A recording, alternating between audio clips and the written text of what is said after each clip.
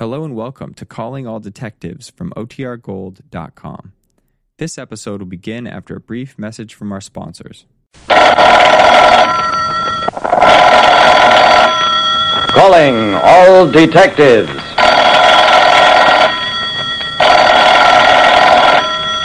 There generally isn't much doubt about who's dead and who's alive. But I was once asked to prove that a dead man who claimed to be alive was really dead. That is the situation on this page from my casebook.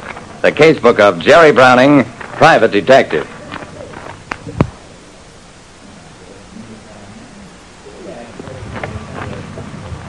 Of all the cases a private detective like me, Jerry Browning, handles, the toughest are the ones where I don't even know what kind of a crime was committed.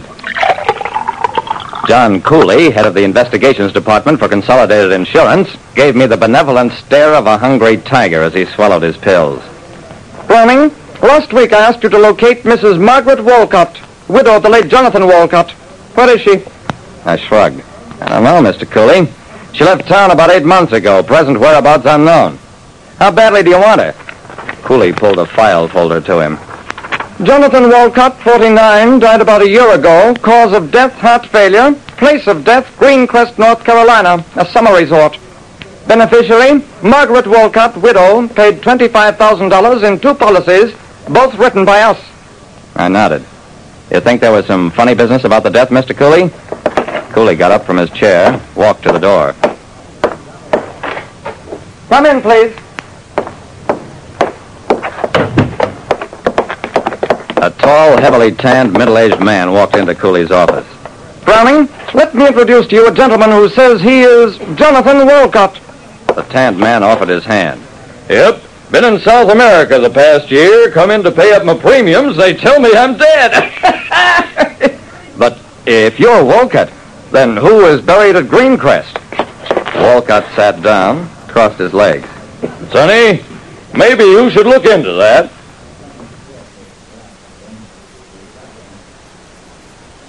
After an insurance company paid a $25,000 policy, a man showed up to pay his premium and claimed he was the person who had been declared dead.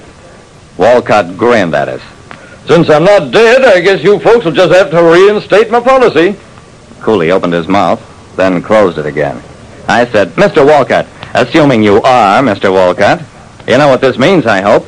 Your wife is criminally liable for having accepted payment on the policy and may possibly even face a murder charge. Walcott's smile didn't waver. My wife is an impulsive woman. Maybe this will teach her a lesson. He got up. If you want me, gentlemen, I'm at the Carlton Hotel.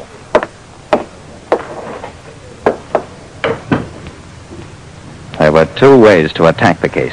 First, to prove that the man who called himself Walcott was a liar.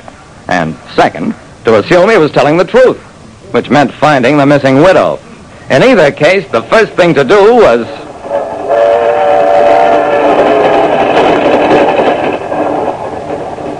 I stood alongside the district attorney, the police chief, and a reporter in the little cemetery at Greencrest, North Carolina, and watched as a group of workmen opened the grave of Jonathan Walcott.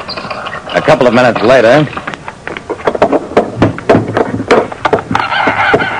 depending on what we saw, I was prepared to follow up one of my 2 possibilities, that the real Walcott was either dead or alive.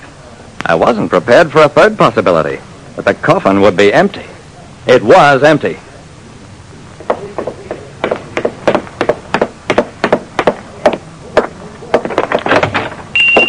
The office of Dr. Marbridge was 1 flight above the Greencrest Bank. The doctor was a pleasant-faced young man, crisp and professional-looking. You say I signed the death certificate for Jonathan Walcott? You must be mistaken, Mr. Browning. This is a photostat of the death certificate, Doctor. Isn't that your signature? No, I'm sorry to say it is not. That is my father's signature. He died 3 months ago.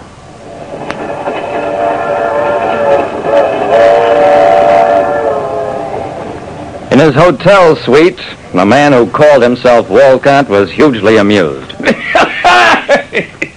to all the trouble to check on me in South America, didn't you, young feller? I shrugged, smiled. Knew I would. Everything about your story checks. But you still haven't proved that you are the Jonathan Walcott. Who can you get to identify you that's acceptable to us? My wife, if you can find her. Never made any friends, always traveled a lot. Of course, you could compare my signatures. We have compared them. They either match or they're very good forgeries. Walcott stopped smiling. Now listen, Sonny. I'm finished being good-natured. I've got $20,000 equity in my policies. Will your company pay them, or do we go to court? I'll let you know in 24 hours. I had no idea what I could do in the time left. I was simply stalling. The 24 hours passed, and I had nothing new. Not even instructions from Cooley, who refused to see me. When the time limit expired, I went back to Walcott. Mr. Walcott, I've got good news. We found your wife. She's being brought back here, and the identification question will be settled. I don't believe it. You're trying to gain time. I'm filing suit next Monday. Well, I had been stalling. I didn't have the faintest idea where to find Margaret Walcott. But now I had more than an idea. I was practically positive.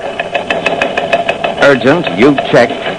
Margaret Walcott, deceased within past 6 months. Report soonest. Jerry Browning, collect. I sent my telegrams late Friday. By Saturday, I had my answer from Oklahoma. Margaret Walcott died and buried in Tulsa March this year, coronary. Now I knew why Walcott didn't believe I could produce the widow. Because he knew that she was dead. But if he was really who he claimed to be, why had he kept from us his knowledge of Mrs. Walcott's death?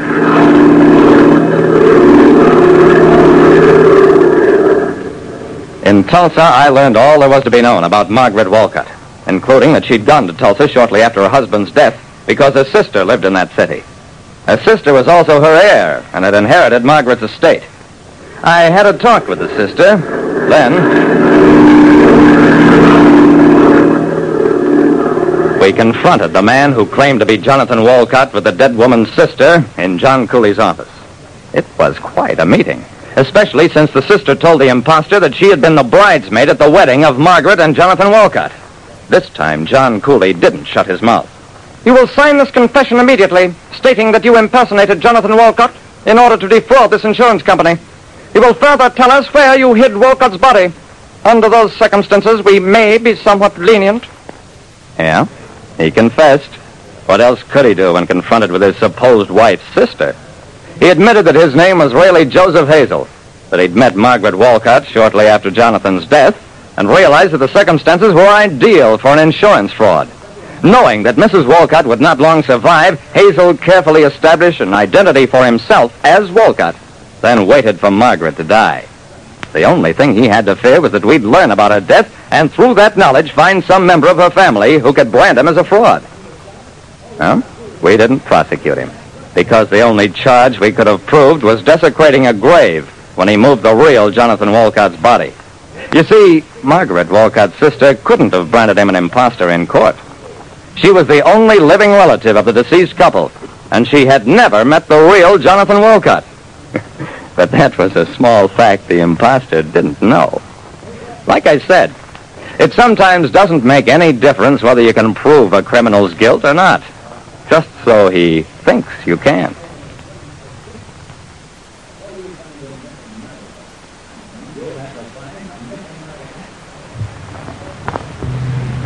Listen next time to Calling All Detectives, mystery drama, mystery quiz, and a chance for you to match wits with yours truly, Jerry Browning, private detective.